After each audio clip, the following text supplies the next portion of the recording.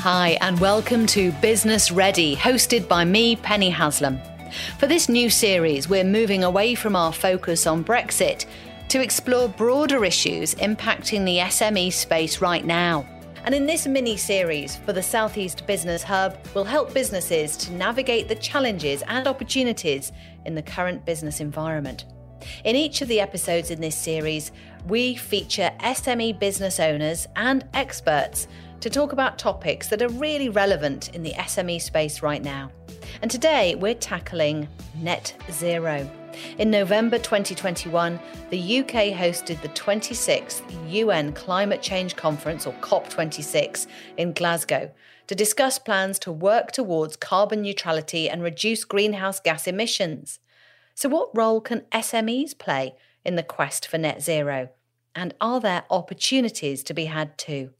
To discuss all of this and more, I'm joined by Sid Porfala, founder and CEO of Concrete for Change, Fiona Edwards, Head of Sustainability at JPA Workspaces, and Fleur Record-Smith, founder of Hayne House Wedding Venue, who just won the Sustainable Business Award at the Kent Wedding Awards. Congratulations, Fleur.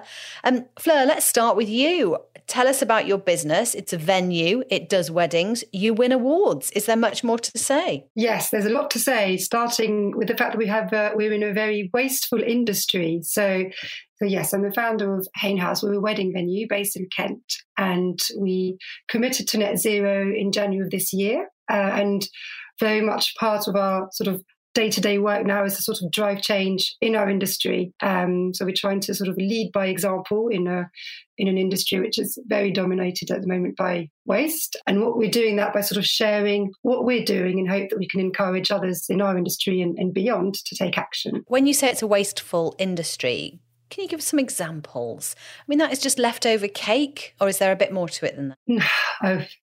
If only. No. So, I think because we're at the venue and we're sort of the culmination of, all the elements coming together on the day, we really see it's the amount of what we call it stuff, decorations that will get used for one day, gifts that will be forgotten, favours that will just be left behind. And, one of my real bear bugs is this: couples have these disposable flip-flops, so they'll have flip-flops for the brides and for the girls to dance for 1 hour, and then 70 pairs of flip-flops will go into the bin the next day. So we're talking about, it's just a way of consuming that's just no longer sustainable. So there's a lot to be done. Okay, so a lot of landfill being created, a lot of journeys being made, that sort of thing. Yeah, those favours.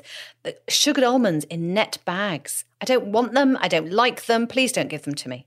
That's why I don't get invited to weddings. Okay, thank you, Fleur. And secondly, let's hear from Fiona Edwards. You're Head of Sustainability at JPA Workspaces. What is JPA Workspaces? Well, JPA Workspaces, we're a commercial furniture company, which means we basically fit out offices, hospitals, schools, educational establishments, anywhere that's not the home. We've been established since 1974, and we're also in an incredibly wasteful industry. Over 85% of office furniture purchased eventually goes to landfill, which is shocking. Even more sort of upsetting, really, is the fact that commercial furniture is designed to last. So whilst it may look a bit sadder and get a bit more tired, the furniture that tends to go to landfill is actually still fit for task. And there are many, many organisations out there that would be, very, very pleased to get that furniture and make use of it. So one of our primary drivers over the last 10 years has been to try and help our clients eliminate furniture waste. We started off with that goal because it was measurable, it was tangible. We also knew what that meant. And the way we do that is we try and help them, first of all, buy better if they're buying new, buying with lengthy life cycles. We also help them maximise the furniture they already have by repairing it, refreshing it, retopping it, all incredibly unfashionable until about 18 months ago since COVID struck, and now that's what everybody wants to do, which is a good sign. And other than that, we have community rehoming programs and furniture recycling programs to try and make sure that nothing goes to landfill. So that's where we're coming from. We're trying to stop furniture landfill and waste. And are you national, or where are you situated and who do you serve? We're based in St Albans in Hertfordshire, and we took the unusual step 5 or 6 years ago of committing to a local approach, because we understood that by putting our resources where our client base is, we can also be more efficient. We can reduce our carbon emissions, our fleet mileage, etc., and deliver a better service for less money. So we're based in St Albans, and our client base sort of goes out with sort of an hour to an hour and a quarter radius of us. So a little bit of North London, a little bit of Oxford, Cambridge, a little bit of Herts, Beds, Bucks. But they're all generally within an hour to an hour and a quarter, so that we can get there at low cost with low fleet miles and make sure our resources are where our clients are. So, so just really that little nuggety area around St Albans. Sounds wonderfully franchisable, I have to say. And I'd certainly welcome a JPA workspace in my region. So, okay, well, we're going from workspaces to buildings that may house working environments or not. Dr. Sid Paul-Falar, founder and CEO of Concrete for Change. That sounds like an oxymoron, Concrete for Change. So I'm intrigued. Sid, tell us more. Hi, Penny. So my name is Sid, and I'm CEO of Concrete for Change, as you said. My background is civil engineering. So I'm a civil engineer working 22 years in this field, chartered engineer from Institution of Civil Engineering. And also I've done my PhD 10 years ago. It was about developing a engineered cementitious composite, and I'm getting involved in decarbonizing of different industries. Regarding our company, the project we are working is about concrete. So basically, concrete is responsible for 8% of global emission right now. And if you look at the trajectory of this industry, by 2050, concrete will be responsible for about 40% of CO2 emission global-wise. In the best scenario, if concrete construction can implement every single plan they have for reduction of CO2, still concrete will be responsible for 31% of global emission. And just briefly, what do you attribute that sort of increase to? So about 2 years ago, when I was just looking at the numbers and figures, I was just thinking that every single industry has a kind of very clear net zero path. For example, energy sector is renewable energy, nuclear power, and hydrogen, but no net zero path is available for construction. So I was just thinking by myself how we can reduce the emission from concrete and relevant industries like concrete manufacturing and also construction. So we work on sequestration of concrete, which sequestration of CO2 in concrete, which basically means injecting CO2 inside the concrete and lock down that for always, which means even after demolishing of building, it won't be any leakage of CO2 from concrete. If you think about synthetic limestone, it will be something like that. Fiona, we're bandying a lot of terms around here: climate change, CO2, net zero. We like to think we know what we're talking about as small business owners, but sometimes we don't really. You know, it's a lot to grapple with, isn't it? Tell us what we mean by net zero. Just set the scene for us. Well, I'll try my best, because as you say, it is complicated, and it's a minefield for people to navigate, to know sort of what all these terms mean. But as far as we understand it, everything comes down to carbon. It's all about carbon, use of carbon, saving carbon. So the big thing we have to do is save carbon. And the things that generate carbon tend to be gas, electricity, and fuel, vehicle fuels and other fuels of any kind of type. There are 3 types of carbon emissions. There's Scope 1 emissions. So for us as a business, our Scope 1 emissions would be boiler gas, vehicle fuel, that kind of thing. Quite easily measurable. You can, on your company fuel cards or by your gas bills, you can measure the carbon cost of Scope 1 emissions through looking at the data that you've already got. Scope 2 really focuses on electricity, or electricity for powering and cooling things. And that's a separate entity. And again, you can measure that quite happily through just electricity bills to get a benchmark of where you are. And you might choose to measure that in kilowatt hours. It doesn't really matter what the factor is you measure in, as long as you get a benchmark. And then the idea is that we have to start operating more energy efficiently. So, for example, by switching to renewables, you would hope that you would improve your scope 2 emissions enormously. And then the big one, which the government have now started asking for in large national tenders, and I think large companies have over say a £50 million turnover have had to be declaring this for a while. I'm not entirely sure, but I think they have, is scope 3. And scope 3 emissions are the scope 1 and 2 emissions of our entire supply chain. JPA's carbon footprint, if you like, our own gas and electricity, our own vehicle fuel, and then the gas and electricity and the vehicle fuel of all of our suppliers for everything they do. That then gives you your starting point to move towards net zero, which is basically driving that down through efficiencies, mainly in your supply chain, because that's where the big figure is going to be. The big figure is likely to be the sum total of all of your manufacturers. And so the impetus is going to be on us as a company to work with our manufacturers to help them, nudge them along and say, oh, can you get that lower? Can you get that lower? Or find new suppliers that are doing this better, managing their emissions better. Then once you have this figure, your scope 3 emissions, basically plotting a course to get it to as close to net zero, as in zero, as possible.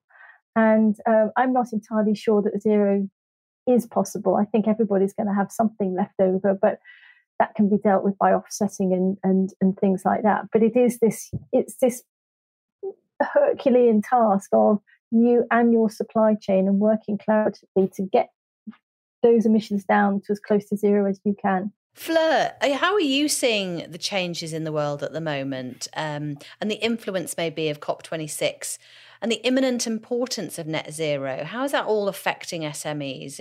What are you picking up on? The reality is that, more and more businesses and public departments are putting into place, procurement policies that align with their own net zero targets. So as a supplier, they'll be looking very closely at SMEs to see whether they can align. That for me is the huge sort of immediate impact of net zero on SMEs. And, if you think of, I think recently M&S announced they wanted to be net zero by 2040. Well, that means basically that their whole supply chain will have to be, also have to be net zero. So, there's lots of small businesses that might be supplying them. So, that, there's a huge knock-on effect. And I also agree, my hope is that there is some regulation for SMEs. I do also agree with Fiona. I think it's coming, and I think SMEs should prepare for that now so they can be ahead of the game rather than then playing catch up. I do think so. That there is a real will for SMEs to be more sustainable. I think a lot of them want to do it, but I do think the reality is that a lot of SMEs don't necessarily know where to start and don't have the resources. I think, as we've just heard, net zero is very complex. So SMEs lack, the funds or the time to tackle this. Encouragement from across the supply chain will also be helpful. So Sid, I'd love to know how things have changed with regard to net zero for you. I'm assuming that there's more of a marketplace for you, but just put it into context for us about how you came into being really with all of this. In terms of legislation, from June, I think it was from June that it was a regulation that every company working with public sector have to kind of demonstrate their net zero plan. And from September, it was a legislation that every company that getting involved in plus £5 million have to declare their carbon footprint, which significantly affect the construction sector, because now all of them, obviously a lot of them are working with public sector, so they should have a net zero plan and should declare their carbon footprint. In terms of how it affects the construction, I was just speaking with some of this tier one large company because they couldn't reduce their embodied carbon. They're losing a few contracts, like 50 million pounds in London. It was one of the examples they told me. Now they are sinking, and all of this attention is shifting through the embodied carbon, through CO2 emission, and how we can achieve that net zero scheme. Yeah, interesting. Thank you. Yeah, there's pressures from all places to get that plan into place, get the net zero plan into place, be accountable for the number, be able to sort of show and demonstrate that you've perhaps reduced carbon emissions by a certain amount year on year, all really valuable. Fiona, your business has addressed adapting to a net zero world by going local. And obviously the nature of your business is more sustainable, producing less carbon, because you're not making new stuff, are you? You're reselling old stuff. Well, we've always repaired, refreshed, reworked everything that starts with There we R. go. That's the phrase, isn't it? We've done that with all the old stuff.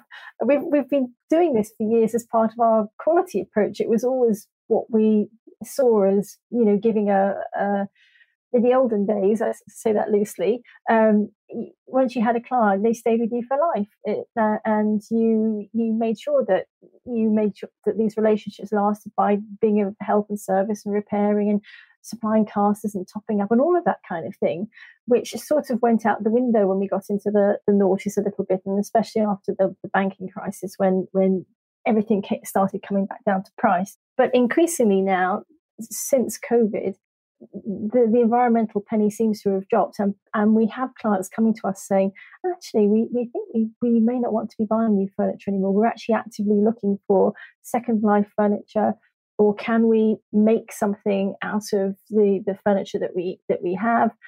Can we reconfigure it better? What can we do with this? Which is, can we buy furniture that's more circular in nature, so it's going to last longer and then can be made back into the same thing again? And so, yes, other companies are starting to do that. But we're relatively small and we're incredibly flexible, and we understand that we have to keep moving the debate on. We have to keep pushing back the barriers and doing something different. So we still repair, recycle, refresh, retop. We've now got little pilot schemes going where we're trying to make new furniture out of redundant furniture. We've got this really exciting project on where a client has stripped out loads of 2x4 timber out of the partition walls, and we're trying to rework that into a new reception counter, which will be a flagship reception counter. I can't wait to see it. It's just so exciting.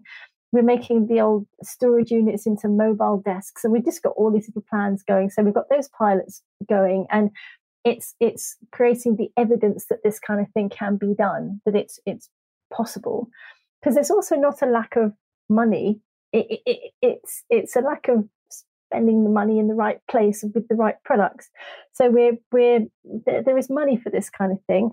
We've also got pilot schemes going on with the community and refresh programs, and we're trying to organise local furniture swap shops. And once it's the more you look, the more you see, and we can keep developing our operation and building ad infinitum. We're not stuck for ideas, and there's so much that could be done. It's really exciting, and if we can draw there's the environmental side, which is let's reduce the carbon. Let's in everything that we do, our operation, our services, our products.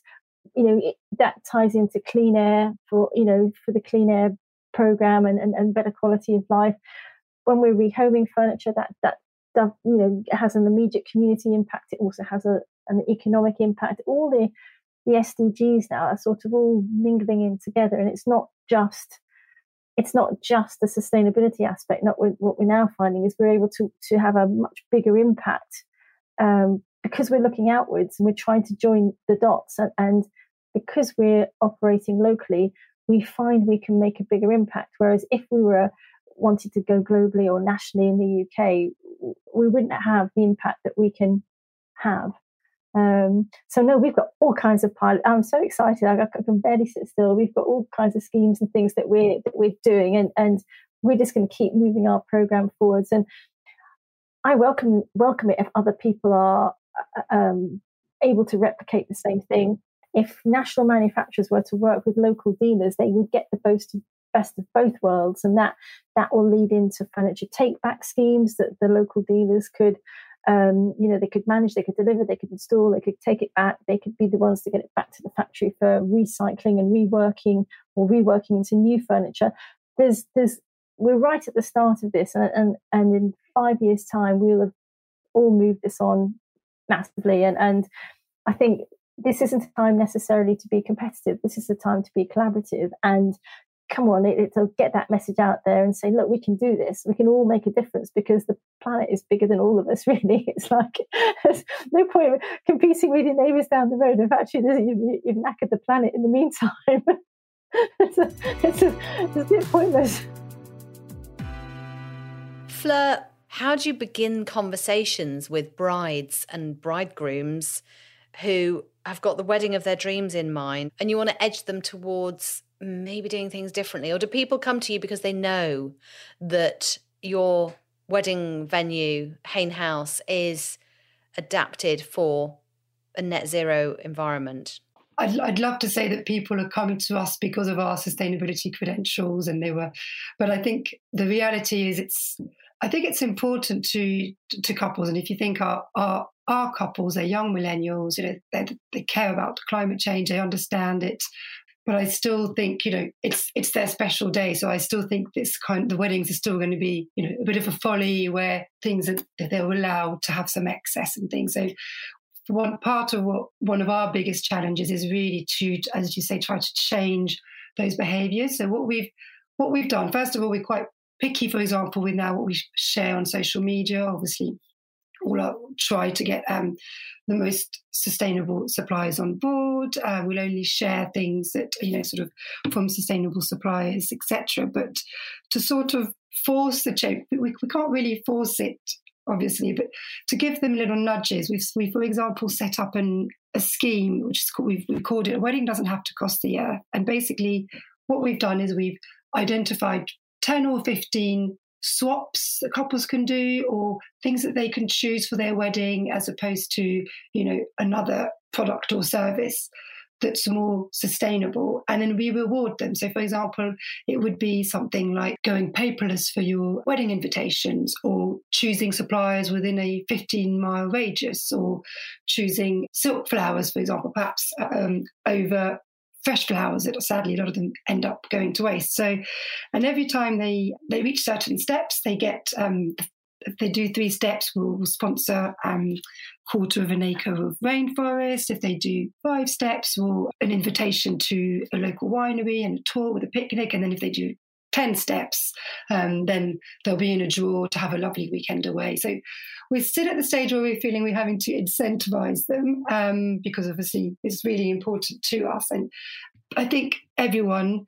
if they have the option of choosing, a product or a service that is sustainable over one that isn't, of course they're going to go for that. So it's really about, in a way, sort of editing the choice or making it easier. So there's always a perception that if you go for the more sustainable option, it's going to be more expensive, or you're going to be compromising. You're going to have, especially for weddings, they think, it won't be as stylish. So we're really trying to show them that they don't have to compromise on style, or it doesn't have to be more expensive.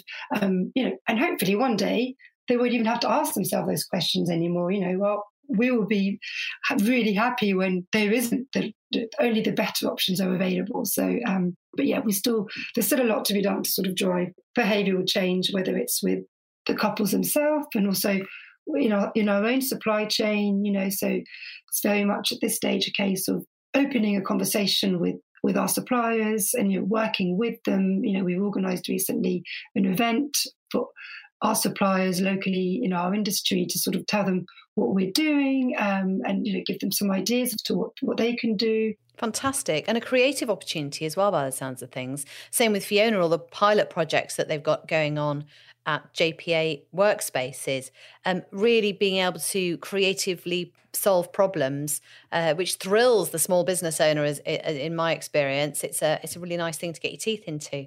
And Sid, how has your business adapted? Are you offering prospects incentives, and are you having to deal with pricing problems? Because that's what customers are wanting, isn't it? They want easy choices and something that, isn't going to be more expensive. There is two elements in our business. Firstly, money, because construction is really conservative and is really critical about money. So basically, we add this incentive in our project. So the concrete we are building needs less cement. As a result, A, we have less emission associated with production of cement, and B, the price of our concrete will be cheaper compared to normal concrete. Are some customers in construction a bit late to the party with this, Sid? Are there some people on the front line going, yes, let's move this forward, and other, let's say, more Luddite approaches and attitudes? Because construction is typically a sector that sticks to what it's done before. Yes, actually, you're absolutely right, because in construction, there is a secondary problem. If you look at or think about the lifespan of buildings, we are expecting somewhere between 40, 50 years for residential building and something like 100 years or 100 plus for infrastructure, like a bridge, for example. So the industry is really conservative to stick to whatever they are sure is working. However, they don't have a clear plan for net zero, but they are surprisingly positive and eager about these carbon reduction plans are available. I think part of that is the pressure which is building up from government side, and part of that is from all of this awareness is coming out of COP26, out of different discussion coming from public sector and end user that would prefer building and construction with less emission. So they are really keen to reach to this point. At least in my case, I've been really kind of welcomed by different part of construction sector. Great. Well, that's really encouraging to hear. And of course, like you said, the pressures from different places, regulatory and from supply chain inquiry, are going to be moving things, which is all good, isn't it? It's all good. But the future, how optimistic are we about businesses adopting net zero goals and practices in 2022 and beyond, of course? What's your feeling? Let's come to Fiona first. Your business is on it. You're the head of sustainability. I mean, you couldn't get much more forward looking. What about the suppliers that you talk to? How excited are they about adopting net zero goals and practices? I'm not entirely sure anybody's excited, but everybody, interestingly, we're a small company. We don't do any real government tenders, but we did do one in October. And I haven't seen one for a couple of years, and I had no idea that the questions that government has been asking of tenderers, and they're on the ball. I mean, they are asking for all sorts of information relating to carbon calculations and how people are going to reduce all their scope emissions. And so, for most of our manufacturers who have been doing government tenders for the last couple of years, they understand that unless the wheels are turning, they won't get the business. It's not a choice. Unless they want to be able to get a place on those government frameworks, they have to do it. And it's only a matter of time before that filters down to small companies like us. And we're seeing all the time, we've had 3 companies come to us in the last month who said, we don't ever want to buy any new furniture ever again. We want all Second Life. Because of it's the Second Life furniture is less carbon, to sort of redistribute it than it would be to remake it. So I don't think any of us see this as optional. This is something that's coming. It's going to be part of day-to-day life. And if companies that choose to stand still and just sort of suck it and see for a while, I think they run the risk of losing business massively, because it's not going to be a choice. Well, I was going to say, if you're not getting excited about net zero goals and practices in 2022, then maybe businesses are going to get excited about the opportunities or the doors that open as a result of getting that sustainability credentials out there and the emissions and the measuring and the calculating? Interestingly for us, I mean, we've been, I take this term, say so loosely, but banging on about sustainability for a number of years. And, it is your job, Fiona. We have a few clients and who are very passionate about it and absolutely understand the message. But in the last 18 months, we're having conversations with clients we never thought as an SME we would ever be able to get their ear or sit down and have a conversation, because we're talking the right language. We understand, and we've got the evidence to support what we're doing. And that's one of the difficult things, is everybody says they do everything, and it also, because the whole green world is such a mess, it all sounds very convincing and like, oh yeah, that's great. But we have the evidence to support what we're doing. We can prove it, and we're excited because it is opening new doors for us. As I say, I've never thought that we'd get access to some of the blue chip companies that we're getting access to because we have the right message. So the larger manufacturers possibly not as much because they've been doing it anyway. But we're furniture dealers, so we're a bit like a personal shopper, but for furniture. We can go here, there, everywhere and put together the best collection for our clients, which is suitable for all of their needs and under a lovely sustainable umbrella. So for us, it's definitely opening up opportunities, which is so exciting. And what's appealing about all of your businesses is that they offer really practical, immediate practical solutions, or solving guilt or challenge, changing the outlook for other businesses and customers, in your case, Fleur. Fleur, what advice would you give to small businesses, or how would you rally them to change their ways or to think about net zero a little differently? I think I'd start by saying, first of all, don't think that because you're small that you can't make a difference. I mean, we touched on it earlier on, but 99% of the UK businesses are SMEs. So, the collective impact, if we all took action, as Fiona said earlier, is huge. It is daunting for small business owners, even getting their head around the concept of net zero. I think accepting where you are now, and accepting that nobody's perfect. Even the businesses who have, heads of sustainability, or the bigger corporations who have consultants on board, etc. Even they're still struggling to get their heads around Scope 3 and other emissions. So I think accept where you're now, and that you have to start somewhere. Do get started now. There's a lot to do. So it's very much a case of planning. That's the only way we have, because the climate crisis is a real issue. And if we cannot tackle this problem, I think as you said, is a full stop. So I would prefer to be really positive and believe that we can achieve our target for limit the global warming to 1.5 or 2 degrees, not more than that. And we will achieve this. I would like to believe that we will achieve this target. And what I can see these days from different SME and from different companies, everyone is thinking about that and everyone trying to get involved. Just giving you a very small example. As an SME, I was just passing through a construction project. It was for a local business, which we were not related to each other, so I don't know them. I didn't know them of course, in that point. I went through the site. It was a site from Pioneer Design and Build. And I just had a very short discussion with their managing director and their site manager. It was Carl Parker. And I just asking them how they can reduce their emission in construction and how we can help them. And we reached to very good achievement. Like, they really like to use our technology. They have been keen about recycling, about circular model, circular economies. And what I can see, people are really cautious about this climate crisis. And I would prefer to believe that we will achieve this target. Otherwise, I don't think it will be us in the same shape that we are right now here. I'd like to think we're a resourceful lot. We're a lazy lot, but we're also a very resourceful lot. When the heads were down, we pulled something out of the bag. It's not that we're not intelligent. We have the brains, we have the capacity. We just have to get everybody. I think I prefer to go glass half full on this one, because glass half empty is not much of a future, is it really? So I think I'm going to stay positive, like Sid.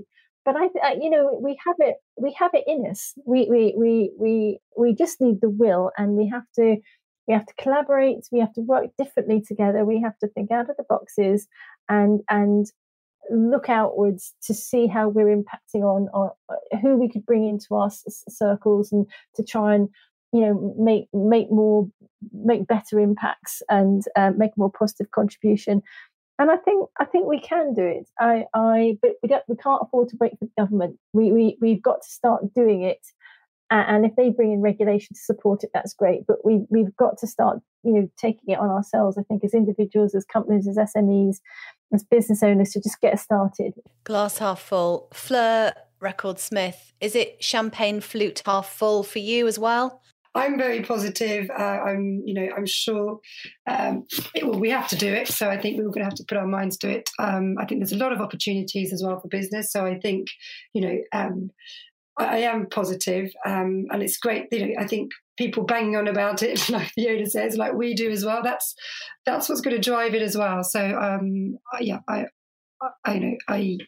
think I look forward to the day, really, where actually we're not talking about this anymore, and it becomes so embedded in our day-to-day business that we think back, oh gosh, they used to do it this way. It becomes the norm, that we're not thinking about it. So I'm positive, but there's a long road ahead for sure. If the news started reporting positive things about this, we'd all they report in a different way, as opposed to doom and gloom. It would be, we've done this. We all need to go about this with that glass half full kind of air, as opposed to, I don't know if we can do this. It has to be with that sort of positive spirit, because people like energy and enthusiasm. They'll follow. They'll get on board. They'll go with you.